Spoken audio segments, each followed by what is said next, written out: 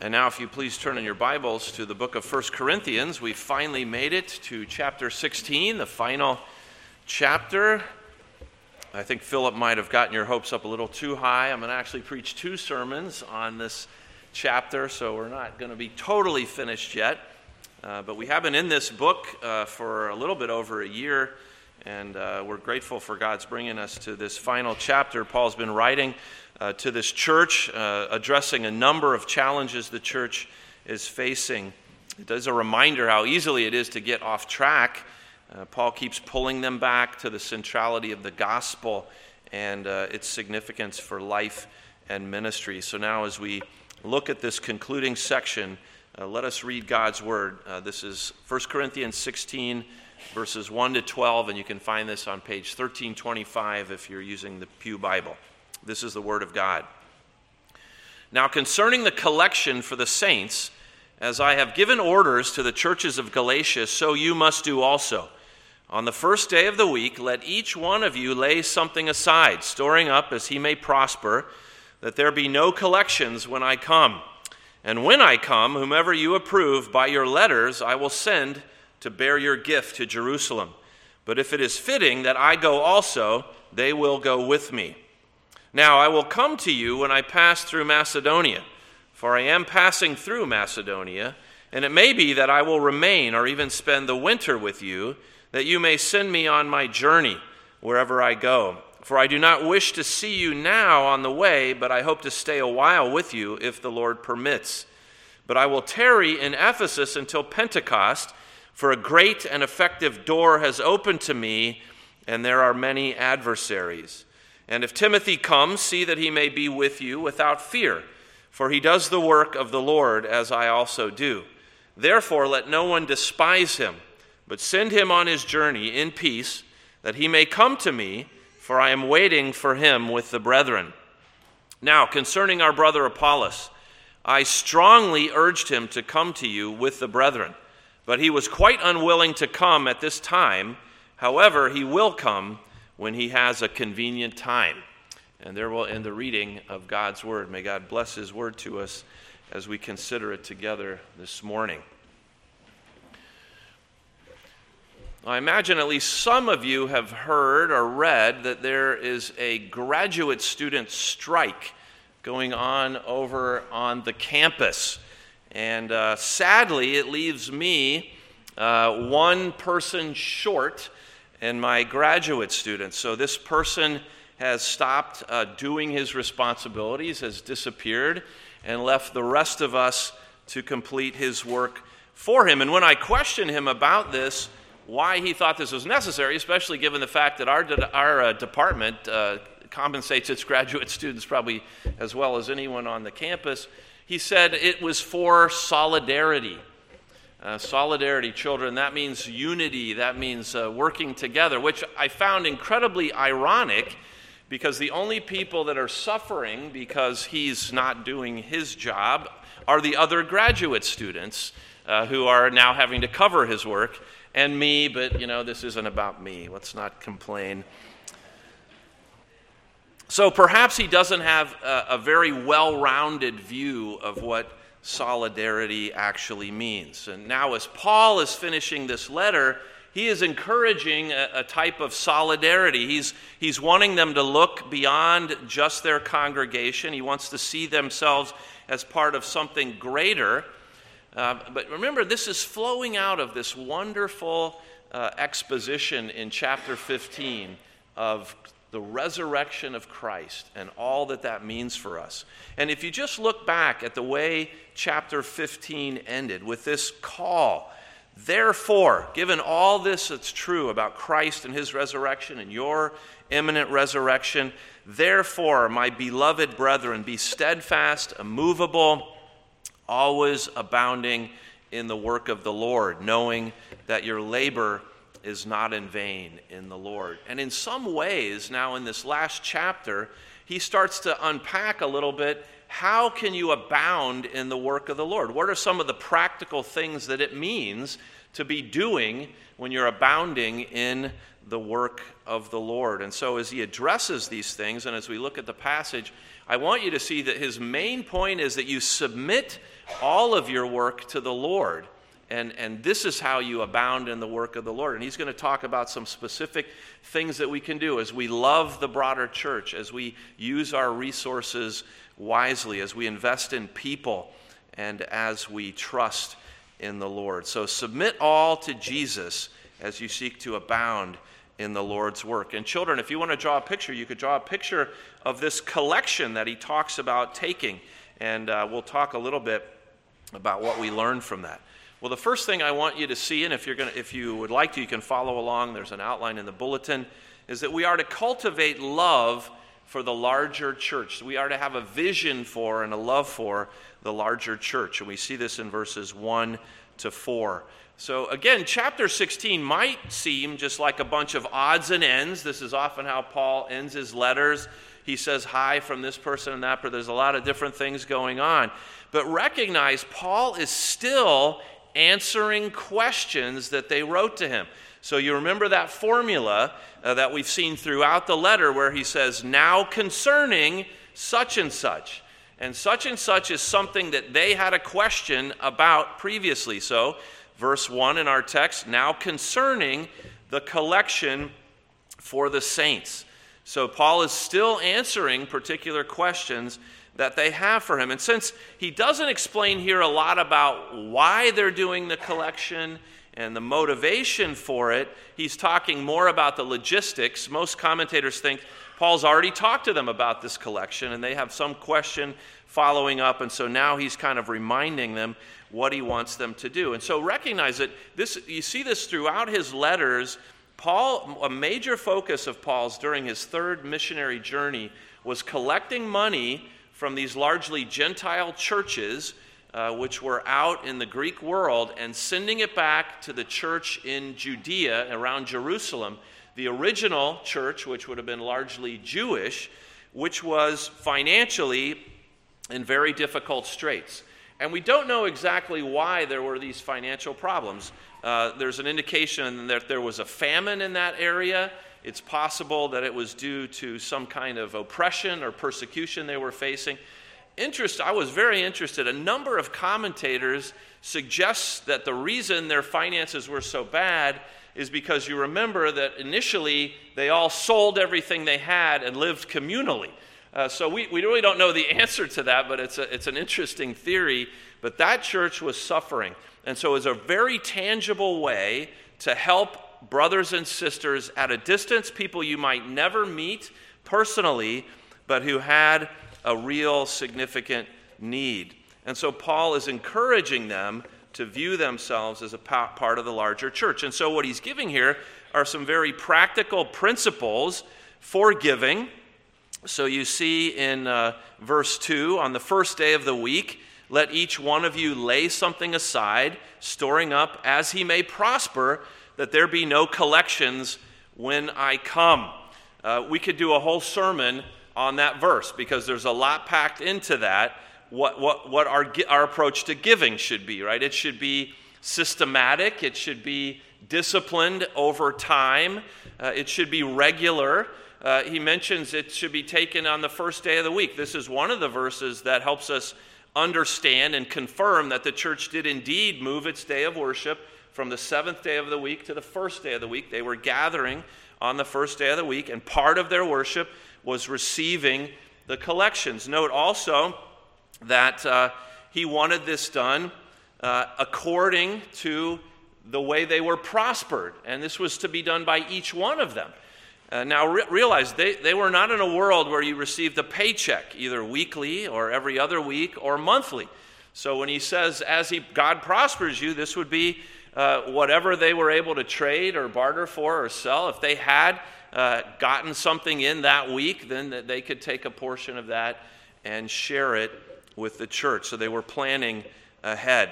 So as commentator Gordon Fee says, on a weekly basis, they should set money aside as the Lord had prospered them. No pressure, no gimmicks, no emotion. This is why he didn't want to be showing up and then it's a mad scramble. Paul's here. We got to get our gift ready, and it's a high-pressure situation. Now, I know some of you are aware that the LCA Jogathon, which usually takes place in the fall, has been moved to the spring because I have a daughter who is relentless in raising money for the Jogathon.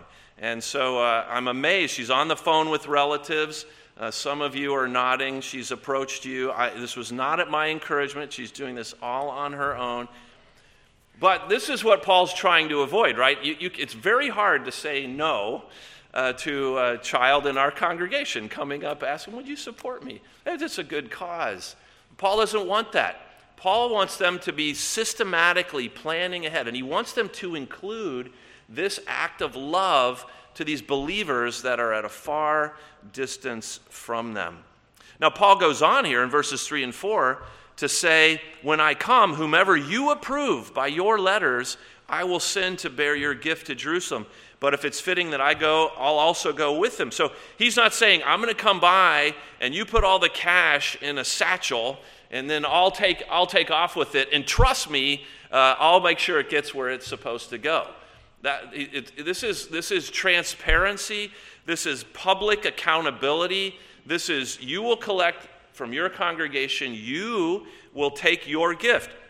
If you want me to be there to help make introductions, I will do that. But I'm not getting myself in the middle of handling your money. And again, so these are very important principles for us even today as we think about how we handle the Lord's money and how we minister.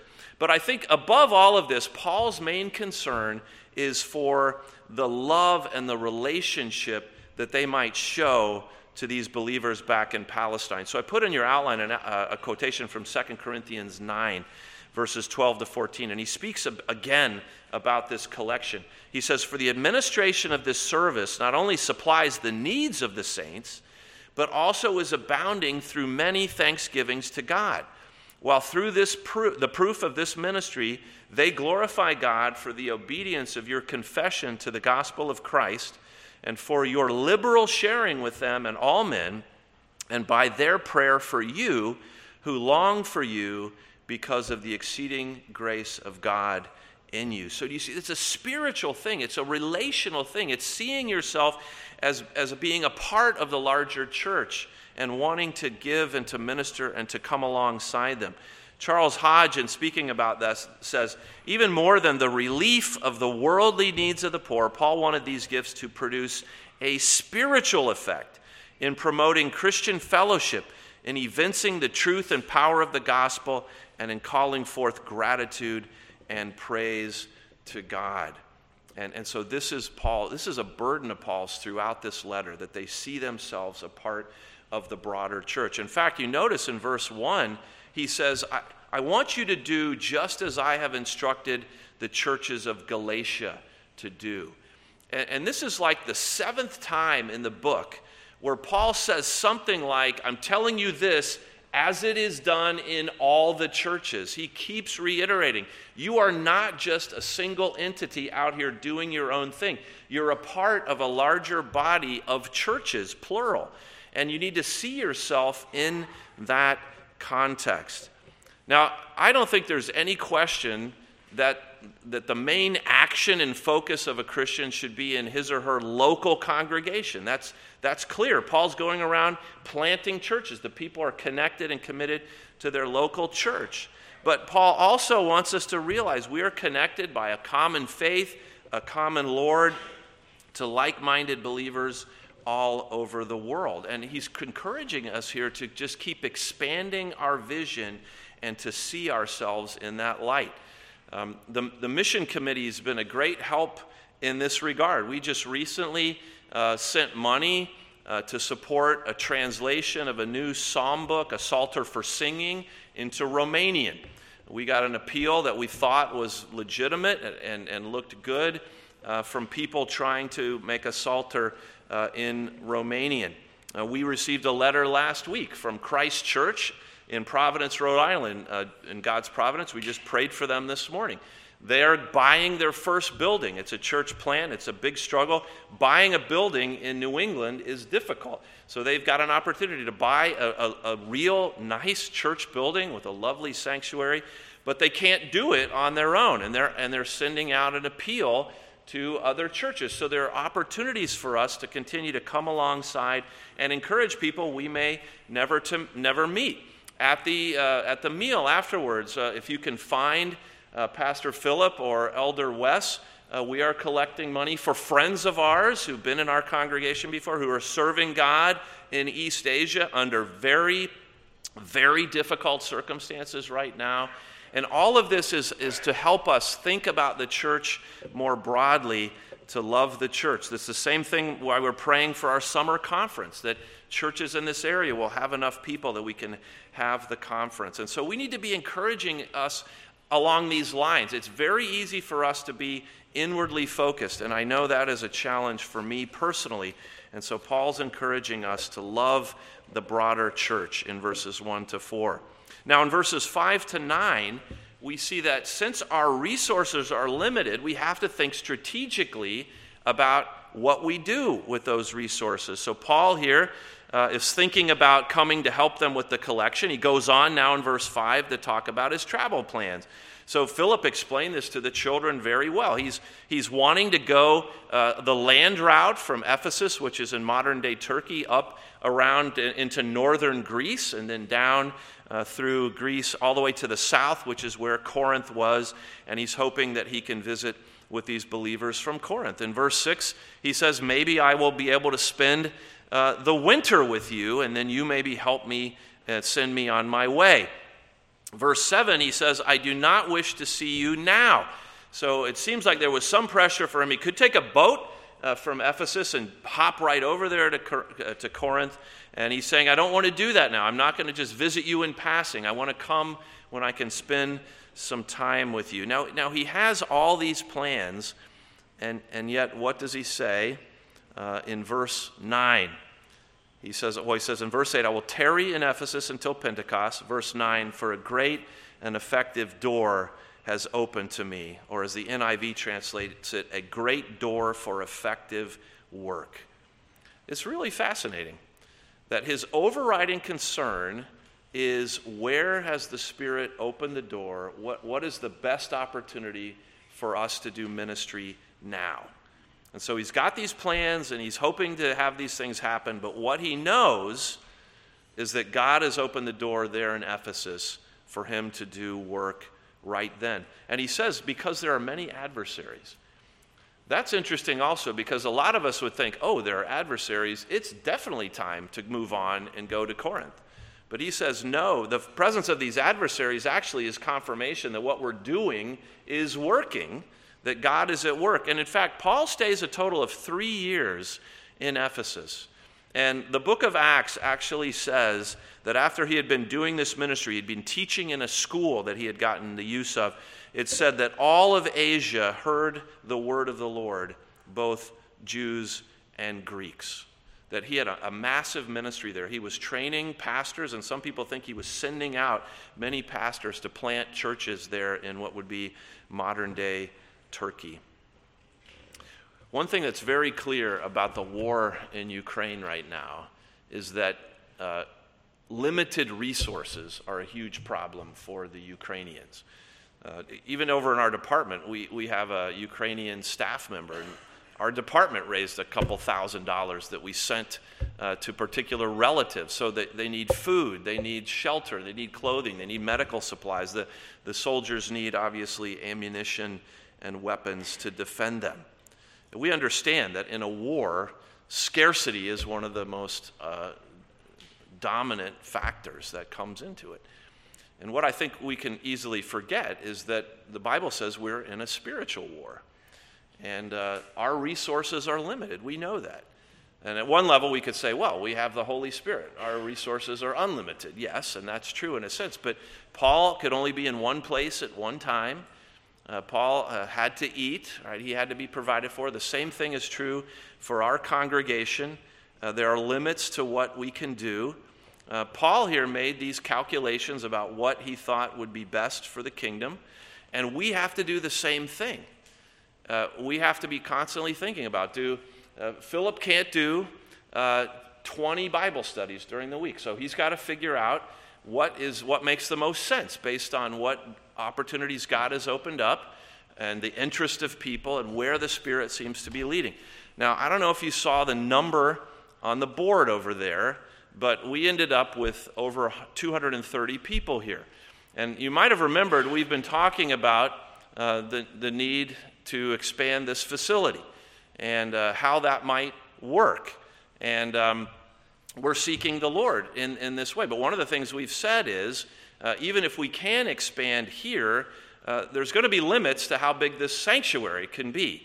And so this then raises the specter of us needing to think about potentially church planting at some point. Now, if you come and ask me, how do you feel honestly about planting another church? My response is, ouch. Because I look around at the people in this congregation and I know how unbelievably painful it would be to send a group of you out. No question about it. But the question we should be asking is not how comfortable I am or you are or anybody is, but what is best for the kingdom? What is God leading us to do? I don't claim to know the answer to that, but that's how we have to address the problem. We have limited resources. They're God's resources.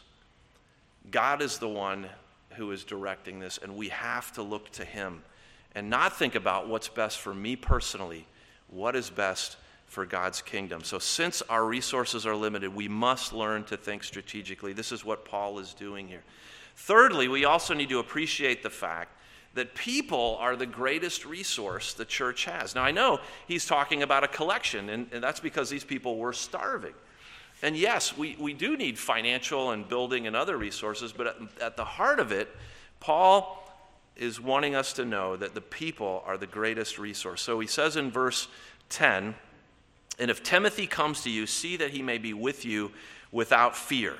Another way you could translate that is put him at ease. Make him feel comfortable among you. Now, why might Timothy, traveling from Ephesus with Paul, where Paul was, to Corinth, why might he not be at ease? Well, if you read these letters, you realize there's tension between Paul and at least some of the people in this church. There's some conflict there. And that if you read 2 Corinthians, you see that even maybe more clearly.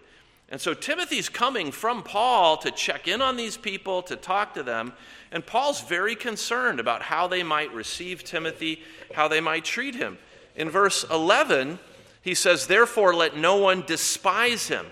Now, I know when we hear that, we're thinking, well, why would anyone hate him? He's not using this word, doesn't mean hate. It means sort of ignore or to consider someone of no account or sort of to overlook them.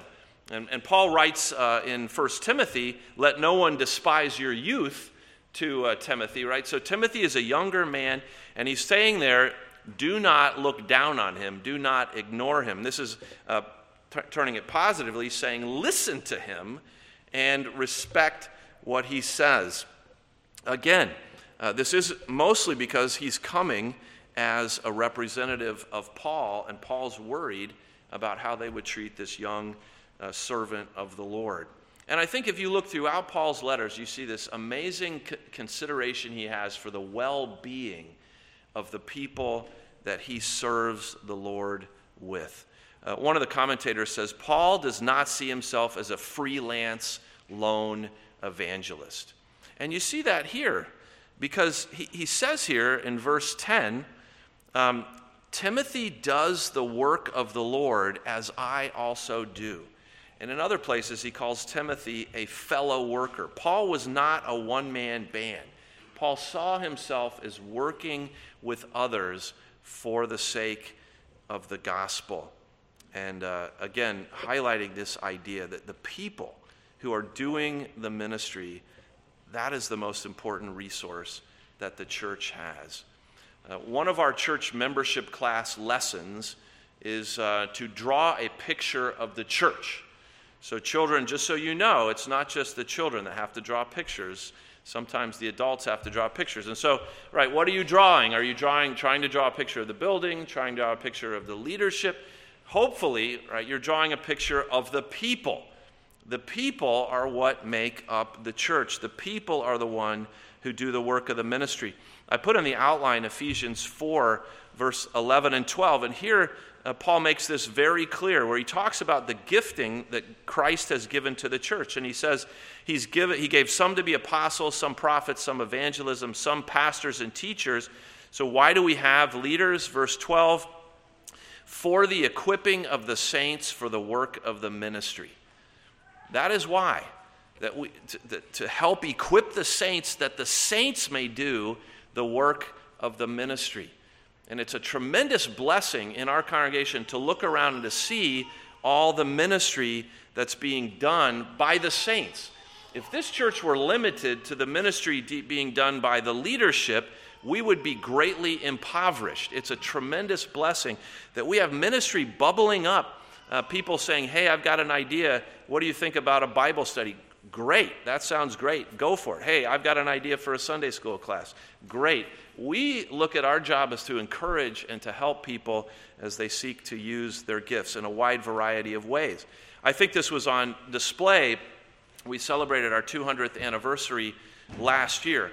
And yes, we did spend some money to do that. But how did we produce a book and a documentary video and a concert and some very large parties and public events for the community and tours of our cemetery and teaching times and all the things that went on? It wasn't money that created that. It was you. It was the people who worked and were a part of it.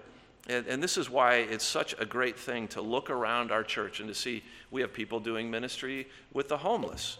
We have people inviting others into their homes and doing hospitality. We have different Bible studies. We have an ESL class. We have all these things happening because the people are the key resource of the church. And children, if I could speak to you just for a moment, I want you to realize our prayer and our hope for you is that each one of you will grow up and be an important member of the church, a part of the church serving the Lord. Because we'll be honest with you, we're going to get tired. And we're going to be able to do less and less, the older people, as we get older. And we need younger people committed to serving the church. Now, we hope it'll be this church, but we recognize God may take you all over the place to serve him. That's an important vision for us to have, and to recognize that it's people doing ministry that is the greatest resource the church has. Fourthly, Paul here also warns us that there's no place for our egos in the work of the church. So he says in verse 12, now concerning our brother Apollos. So here is the last time we see that formula, now concerning. So it appears that they had also written Paul about Apollos. And it says here, we can infer, it says, I strongly urged him, or some translations say, I greatly encouraged him to come to you. So it seems that they had written Paul and said, send Apollos back to us. And they had wanted him to go.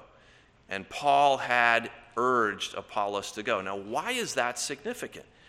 It's significant because if you go back to the first chapter of this letter, the first issue that Paul deals with is the divisions in their church. And the divisions have been created along the lines of, I follow Apollos, I follow Paul, I follow Peter. That the congregation had divided itself up in terms of which pastor they liked the best, which preacher they liked the best. And clearly there was a group there that preferred Apollos to Paul.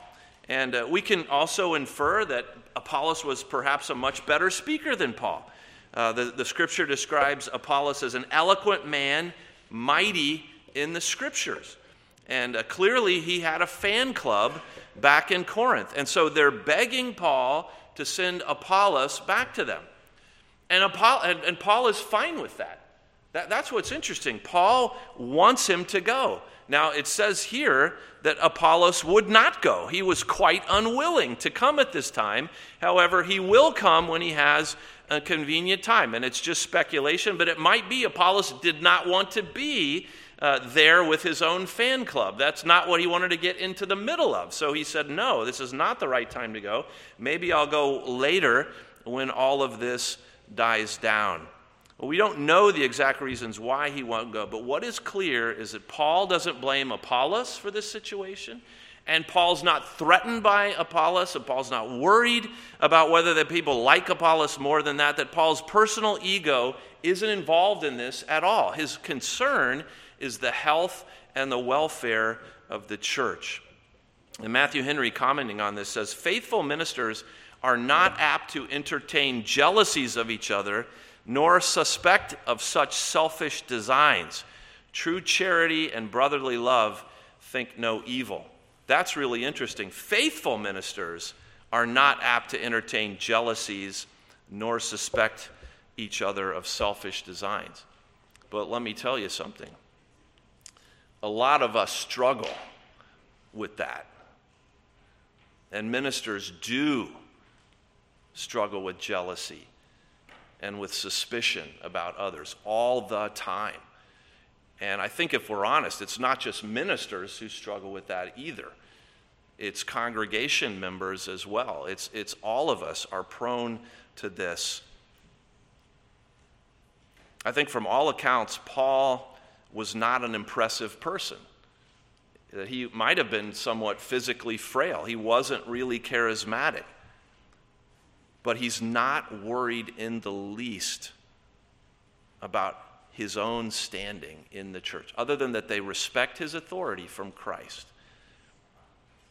And this we have to be very careful about, because we can begin, and the devil's always there telling us, hey, you're not getting your due, or hey, you're doing a lot of work and you're not being appreciated. It's very easy for us to hear that voice in the back of our head. All these things I do, nobody notices. That wasn't a problem for Paul, because he understood they were all working for the same Lord. He said in 1 Corinthians 3, verses 6 and 7, I planted, Apollos watered, but God gave the increase. So neither he who plants is anything, nor he who waters, but God who gives the increase. It's a great reminder for us. There's no place for our ego in ministry in the church. It's one of the reasons I'm very excited that Bob Hemphill is coming to minister to you all while Philip and I are away. Bob is a humble, faithful servant. Many of you would not know this, but Bob served in our presbytery in the Selma, Alabama congregation, probably the last pastor who served there when that church was doing well, an African-American church led by a white guy, and he just loves people.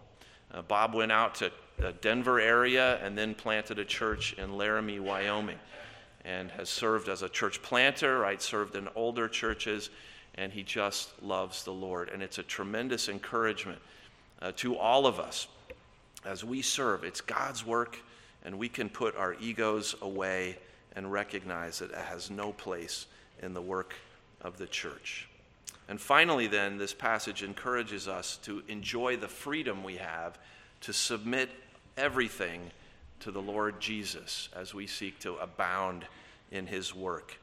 So Paul's ending this letter with many instructions, right? How to collect the money. Here's my possible itinerary. I'm sending this person to you now. I'm not sending this person to you now. He doesn't want to come. He's doing all this while he faces, as he says, many adversaries. He says earlier in the book he fought with wild beasts at Ephesus. That's how he describes the opposition that he's facing. And all of this is going on, and Paul's not losing his mind. He's ministering faithfully. How is he able to do it? I think it's that little part of the passage that Philip mentioned to the children earlier. In verse 7, I hope to stay a while with you if the Lord permits. There's so much theology packed into those few words. All of this activity, all of this planning, all of these people, it's all under the authority of the Lord. And when he uses the word Lord, that's his name for Jesus Christ. He recognized Jesus Christ as the risen Savior who is ruling over all things. And so whatever Paul is contemplating, planning, hoping, it's all under the authority of Christ. And he can embrace that freedom that comes from knowing that he is not God. John Calvin, speaking about this, says, "The main thing indeed is that the inward affection of the mind we submit. In the inward affection of the mind, we submit to God and his providence whatever we resolve upon." And understand what an incredible freedom that gives to us, because when we come to these situations where our plans do not materialize, where our hopes and dreams do not seem to be happening, when we're met with this disappointment or that disappointment, that can be devastating if you believe it's all up to you to make this or that happen. But Paul here is recognizing we plan, we work, we invest, but at the end of the day, it is the Lord who works, and that's a great comfort to us. And it's also a great reminder of how you are going to always abound in the work of the Lord. You and I can only abound in his work because he has already completed his work. He has already worked. That's why you can work. He has already loved you. That's how you can love others. He has already reached out to you. That's how you can reach out to others. He has already forgiven you. That is how you can forgive others. Everything you do is a response to what Jesus has already done for you. Jesus, who has come and lived a perfect life, who has died a gruesome death, who has taken on the judgment of God in our place, because he's already done that. Our abounding in the work of the Lord is merely a response of gratitude to what he has already done. Our family is truly grateful for this opportunity to have some time away and to go back to Northern Ireland, where we hope to renew some of those relationships that we had 8-9 years ago. One of the relationships, I'm sad to say, we won't be able to renew is our relationship with Mrs. Donnelly. And even then, I called her Mrs. Donnelly. I'm not sure what Philip calls her, but Mrs. Donnelly was Ted Donnelly's aunt, and she was the former pastor's wife. And after her husband, Tom Donnelly, died, she stayed right there in the congregation for several decades and came to church every service. And a frail lady in her 90s came to church every service. And her eyes lit up when she talked about the Lord, prayed faithfully for the work of Christ in that congregation and in the church more broadly. And she was a particular encouragement to our family. She took time to encourage us. And it's a wonderful reminder that as we go through our life, our abounding in the work of the Lord takes different forms. It matures. And she was there. She had been a very active pastor's wife, had come there as a young woman, and here she was still abounding in the work of the Lord. And we went to see her right before we left the second summer we were there. And I knew, not in a prophetic way, but I knew that it was very unlikely that we would see her again in this life. And so saying goodbye to someone and realizing the next time we see you is going to be in the next life is hard. But what an incredible encouragement that this woman abounded in the work of the Lord, passed away last year, and is now in the presence of God, her Savior, Jesus Christ. And this is what Paul is encouraging us to do, to get this bigger vision for what the church is, to use the opportunities we have strategically to invest in people and recognize the great value of people, to put our own egos aside, and to, above all else, submit everything to the Lord. That's what gives us peace as we seek to serve him, that we submit it all to Jesus, trusting him. So submit all to Jesus as you seek to abound in the Lord's work. Let's pray, and we'll ask him to help us do that.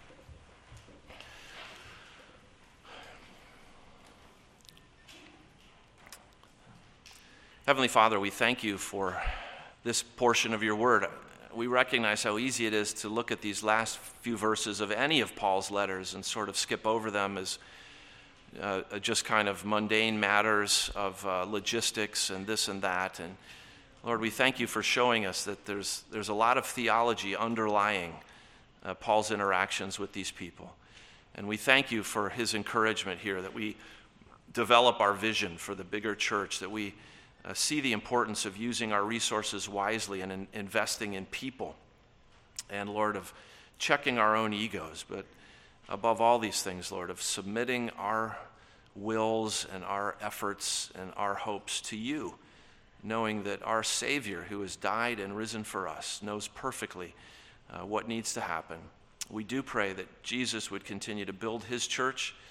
We pray that you would build and bless our congregation here. Give us wisdom and grace, and help, Lord, establish the work of our hands as we seek to serve you.